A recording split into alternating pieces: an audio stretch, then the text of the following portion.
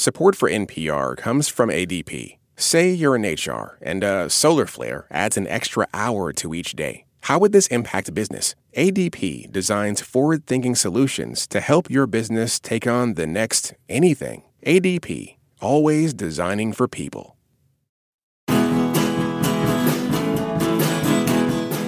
The comedy series This Fool has a powerful sense of place.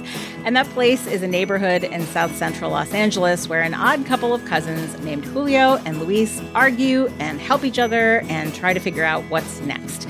Both for Luis, who recently got out of prison, and for Julio, who began the series as a rule-following caseworker assigned to help get his cousin back on his feet.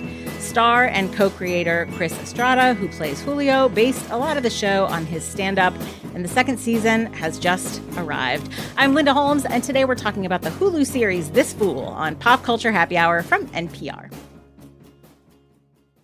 Support for NPR and the following message come from FX's The Veil, starring Elizabeth Moss. FX's The Veil is an international spy thriller that follows two women as they play a deadly game of truth and lies on the road from Istanbul to Paris and London. One woman has a secret, and the other has a mission to reveal it before thousands of lives are lost. FX's The Veil, now streaming only on Hulu. This message comes from NPR sponsor Mattress Firm.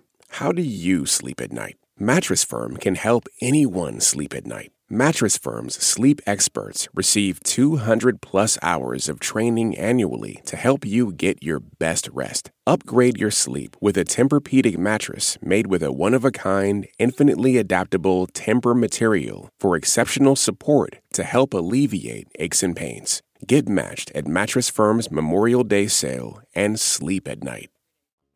Is it possible to engineer our way out of the climate crisis? Some entrepreneurs want to shoot particles into the stratosphere to combat global warming. Experts say regulations on this technology aren't keeping up. The world of solar geoengineering on the latest episode of The Sunday Story from NPR's Up First podcast. Joining me today is freelance journalist Cristina Escobar. She's the co-founder and editor-in-chief of LatinaMedia.co. Welcome back, Cristina. Thank you so much for having me. I am so excited to talk about this show with you. This Fool is now in its second season on Hulu. Chris Estrada developed it based in part on his stand-up. He worked with co-creators Pat Bishop, Jake Wiseman, and Matt Ingebretson, who created the Comedy Central series Corporate. Estrada plays Julio, a fairly straight-laced guy who lives with his mom and grandma in South Central Los Angeles. He works at a nonprofit called Hugs Not Thugs that does rehab with former gang members and people who have been incarcerated. When Julio's cousin Luis, played by Frankie Quinones, gets out of prison, he comes to live with Julio and also becomes a client at Hugs Not Thugs, where Julio is his caseworker. Hugs Not Thugs is run by Minister Payne, played by Michael Imperioli. At the end of the first season, Hugs Not Thugs went under just after Luis graduated. So in the second season, we find Julio out of work and Luis now working as a security guard at a men's store. And Luis even has an interest in a woman named Ruby, played by Ivana Rojas. This season finds the guys trying to find a new direction for their lives, perhaps with the help of their old mentor, Minister Payne. Both seasons of This Fool are streaming on Hulu. Cristina, you were really eager to talk about this show, and I am really eager to hear you talk about it. What's your bottom line on This Fool? It's just funny. There's a lot of really strong humor in the show. You know, when I first started watching the first season, I watched the pilot, and I was like, oh my God, I'm going to hate this show. So rarely do we get Latino shows, and it was so masculine and so sophomoric. I was like, this is going to be terrible. I'm not going to be able to write about it. What am I going to do? But the longer I watched it, the smarter and funnier to me it got. It still leans on those jokes. Like there are plenty of penis-sized jokes in this one. Yes, there are. It's a recurring theme. But there's a lot of like silly adolescent type humor. But there's also really smart social critique. There's really hilarious depictions of what it is to be Mexican-American, Chicano, of Latinidad that literally had me cackling while I was watching it by myself. And I guess I just really feel like Chris Estrada has a unique voice that we don't really see. It is pretty rare to see working class people tell their own stories on TV. It's even more rare for them to be Latino and then to be so deeply rooted in his particular experience. I think it's a pretty fun and unique show that really doesn't feel like anything else. Yeah, I really think the performances on this particular show are probably my favorite thing about it. I think, there's an interview that Estrada did with Jesse Thorne on the podcast Bullseye, and they talked about his desire not to have these necessarily be like nice people. And he talks about how I wasn't really going for them to be really pleasant. I wasn't trying to make Ted Lasso, is one of the things he said. And I think that one of the ways that I was able to kind of key into parts of this show were to understand that those performances are really carefully calibrated to try to walk directly on that line between a person who is like kind of, unpleasant, but still kind of rootable in a way. Because I think there's no question they're not meant to be nice people, but you are kind of meant to want good things for them. Well, you don't necessarily want their wishes to come true. You want them to change and be better. Like they're bad. Absolutely. They're self-sabotaging and you're rooting for them to change, right? Yeah. So it's like, there is a dislikable part, but it's not so much that they're not likable as that they need to be like pushed to change and be better and grow. And the show does challenge them in a good way. Yeah. Gives you some hope on that front. Yeah, I think it was so interesting to me to hear you say that this pilot was sort of off-putting to you, because it was off-putting to me too. And I really was concerned about whether, obviously I did a lot of interrogating that reaction, if I can put it that way.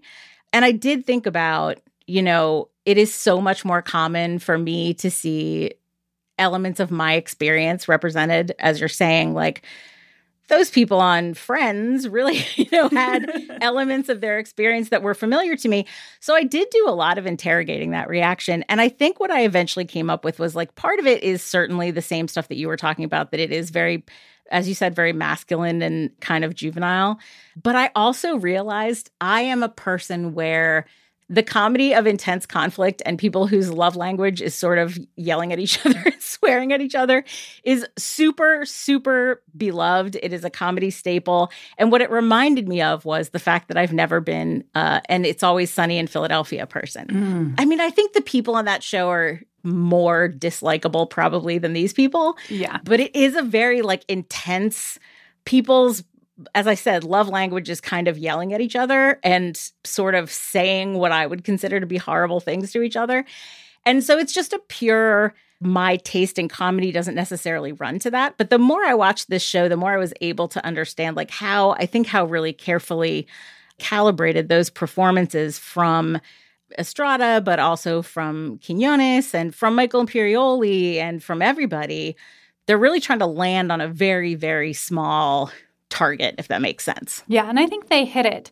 I think the first season, I would describe this structure as like a reverse onion. Like you start with the nugget and then it like layers on top. And the structure of it I felt like was really beautiful until you end with this like damn the rich type of critique, this like very strong class analysis with Fred Armisen. And I thought that really worked. It was funny, just like gutturally funny, and how it played out and how it worked. But then also it showed as the show went on and the characters became less types and more people, or at least more complex, that it got more interesting. It had more to say, and it really felt like a very smart and well-constructed show. Yeah. With the second season, it doesn't have that super strong structure. It kind of meanders a little bit. Yeah. There's not too much of a plot, and what plot there is, I think, kind of starts in like episode 4 of the 10-episode arc.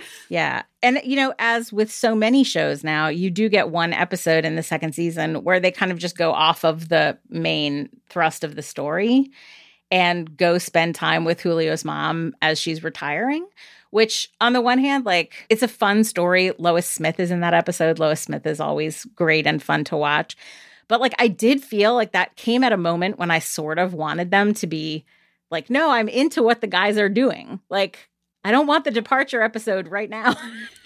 And so I did feel like the structure of the second season had maybe a few more kind of quirks to it that I wasn't as sure were entirely working. It's a show that's like 50% episodic and 50% serialized. It's like it does have ongoing stories, but it also like each episode is a little, this is the episode where, you know, there's a competing coffee shop. And so it is like a combination of those things. And I think the serialized elements maybe in the second season held together a little less well for me. One thing I do want to talk to you about, though, is, as we mentioned in the intro, I feel like this is such an LA show. And I definitely often had the feeling that, like, as a non-LA person, that I was missing some of its charms.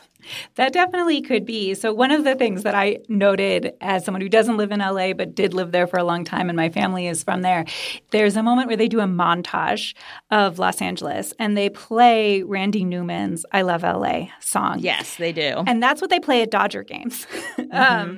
Which, like, maybe if you don't live there, if you don't go there, you don't know. But, like, Dodger games are like a Latino mainstay of the city. That's our team. We show out, we show up. It's a huge part of it. And so to see that and then to have the montage be not, there's no Rodeo Drive, there's no big palm trees and blue skies. It's instead this part of LA that usually doesn't make it to the screens, right? It's more of the hard scrabble neighborhoods with like the signs in multiple languages, hand painted and that sort of thing. I thought was a really smart way to like, not to necessarily like give one to the city, but to show like a different part of the city and what it is to really live there and to be the people who make the city function and who make it live and breathe, and how it feels really different for the vast majority of Los Angeles Evangelino inhabitants. Yeah, and I think the attention that's given to constructing the neighborhood that Julio and Luis live in,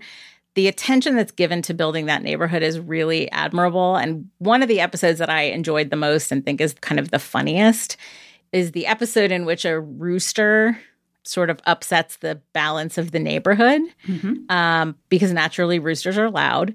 And there are so many complex dynamics among neighbors introduced in that episode that I really love that little like neighborhood story. I loved it too. And you know, there aren't a lot of Latino stories. There aren't a lot of specific Mexican-American stories. And generally, when we get Mexican-American stories in Los Angeles, they're in East LA.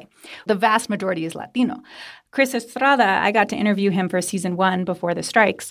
And he said, you know, he didn't grow up in one of those neighborhoods. He grew up in a mixed neighborhood, which is actually where my family is from as well. And he grew up in a neighborhood that was Black and Latino and, you know, other folks, and that he wanted to show that as a big part of what it is to live in Los Angeles as well. And I thought that episode captured a lot of the realness of that, of how people relate, of how they don't relate.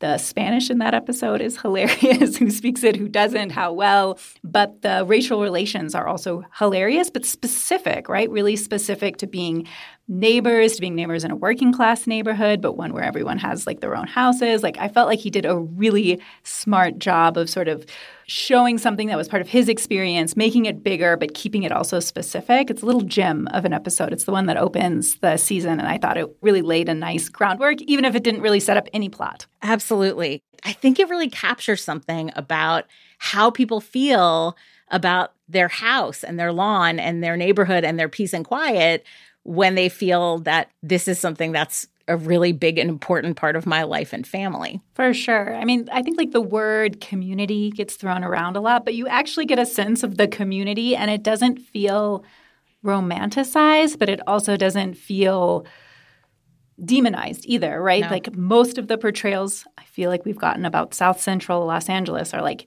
hellscape, right? Fire and brimstone, right. Terrible. And this is not that, but it's not like heroes either. These are regular folks trying to live their life, trying to make peace with their neighbors, trying to like get along, but who also know each other, who pay attention to each other, who care might be too big of a word, but who are like broadly looking out for the other person and are aware. But that's what I mean. Like they're invested. There is an investment in the neighborhood that I enjoy watching a lot. No, it was good. It was good. Yeah.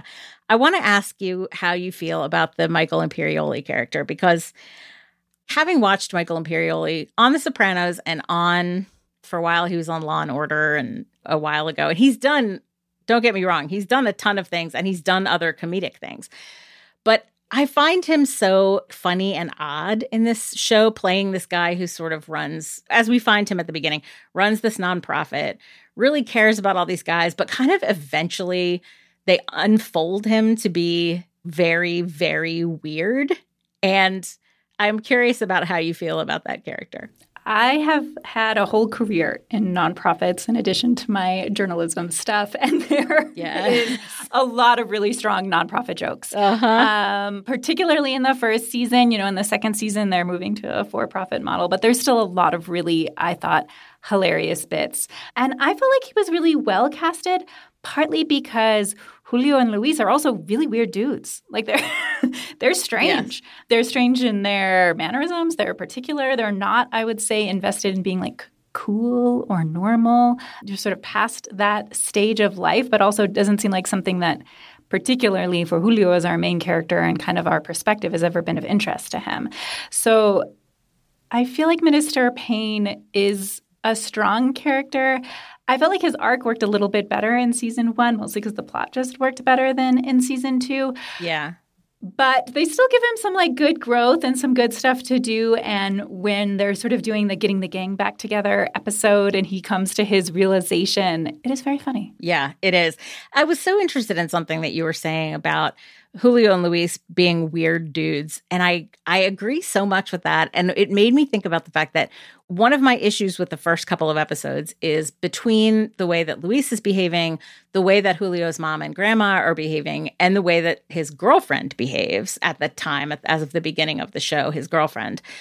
I felt like, is this a show about like a nice man just getting besieged by bullies, But I did have that feeling of like, is that the dynamic? Is this show just like watch this nice man get picked on by all these really nasty people who are mad at him all the time? But as it develops, like he becomes, I think, significantly more complicated. And you get to that moment where you're like, yeah, he's not that nice, actually.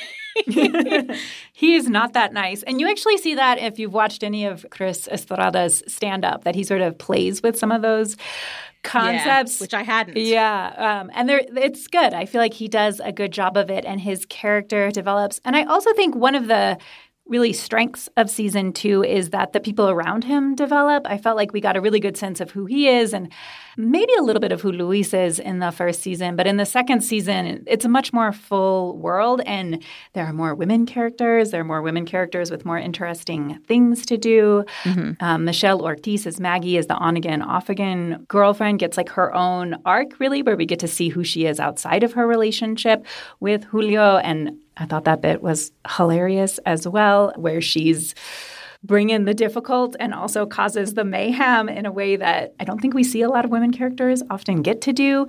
Yeah. And still be someone you root for, right, to your earlier point. And so in some ways, the second season is less about Julio because he's had so much development in the first season and more about— Yeah, I think that's a fair point. Yeah, more about the development of the world, which is fun to see. Like even though— in most other shows that I've seen that have had that, I would say, pretty masculine, pretty sophomoric perspective, I don't like that generally, although I've talked to some dudes who do like it. I know that's a personal preference, but on this show, I think they sort of make it all work by having it be for a purpose more than just like a stupid laugh. Like the stupid laughs build to a more meaningful, I don't want to say poignant, but like incisive laugh. Yeah.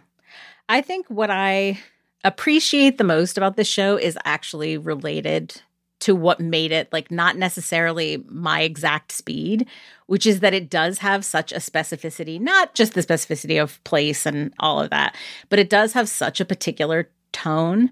And I think, as you're saying, it comes from Estrada's stand-up and, his approach that, as I said, that he was describing as like not trying to have the people be that nice. It has such a particular kind of idiosyncratic feel to it. And that's, as you were saying, like that's what you really want, is you really want singular voices to be able to have an opportunity to tell stories. I think that's ultimately where I come down on this show, even though I still have a little bit of that, like shows where there's a lot of like insult comedy between people tend to make me kind of, I don't know, they make me tense. It's the same reason I've never been a person who watches It's Always Sunny in Philadelphia. And so I felt when I came into this, like everybody is kind of yelling at each other and insulting each other, and it just makes me tense. And even if I react to it that way, it's like, yeah, but you want people to have their really particular tone and style and voice, and that's what I super appreciate about this show. Absolutely, absolutely. Well, I will say I'm Chicana, and that sort of teasing love, maybe, it is perhaps too extreme because this is a sitcom, but that is definitely part of La Cultura. It's part of how we relate and act with each other. This is one of the things I thought about. Like, I know this is all... I will also say, watching it, one of the things I noted is in both seasons, there's a lot of really, I think, funny, just like Latino stuff. And I'm sort of curious how it lands to people outside of the community. Like, the moment that has stuck with me the most was there's a part where our main character is being held hostage in a convenience store, and his mom calls. He answers the call. He's trying to explain to her what happens, and he doesn't know the word hostage in Spanish. And he crowdsources it, and nobody else knows the word hostage in Spanish. Hey, how do you guys say hostage in Spanish? I don't know. I don't know. Soy un hostage? I was like dying with laughter. It was so funny to me. The experience of not knowing a word, even in a clutch situation, of not knowing how to handle it, of needing to tell your mom that you're being held in a hostage situation, of having that type of like constant contact relationship, just the whole bit to me. And there's a lot of funny bits in that part, but that particular moment really encapsulated the show for me and what was so, so funny about it. Yeah, and I definitely clocked, obviously not in the same way as you, but there are recurring jokes around Spanish. And as you mentioned earlier, kind of like who speaks it, who doesn't speak it, how well they speak it. There's a comfort around making those jokes that you wouldn't get if it wasn't really coming from a place of knowing. Mm-hmm. Yeah, it definitely, like, they were in jokes a little bit, right? Right, exactly.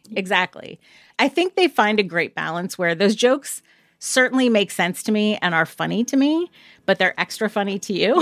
Yeah. And I think that's sort of, that's a lovely place to land. And I enjoyed those elements a lot, too. Mm-hmm. Well, we want to know what you think about This Fool. Find us at facebook.com/PCHH. That brings us to the end of our show. Christina Escobar, thanks so much for being here. Thank you so much again for having me, Linda. This episode was produced by Hafsa Fatima and Mike Katzif and edited by Jessica Reedy. Hello Come In provides our theme music. Thank you for listening to Pop Culture Happy Hour from NPR. I'm Linda Holmes, and we'll see you all tomorrow.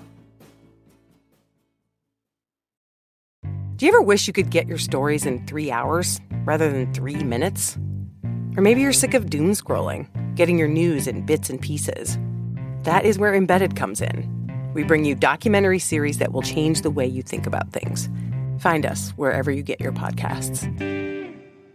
There are a lot of issues on voters' minds right now. 6 big ones could help decide the election: guns, reproductive rights, immigration, the economy, healthcare, and the wars overseas. On the Consider This podcast from NPR, we will unpack the debates on these issues and what's at stake. You can listen to NPR's Consider This wherever you get your podcasts.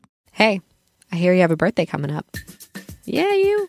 If you're listening to this, that means you have a birthday coming up eventually. And here at Life Kit, we want it to be a special one. Magic can happen and good luck can happen and serendipity can happen if we're open to it. How to have a good birthday, even if you're not a birthday person. That's on the Life Kit podcast from NPR.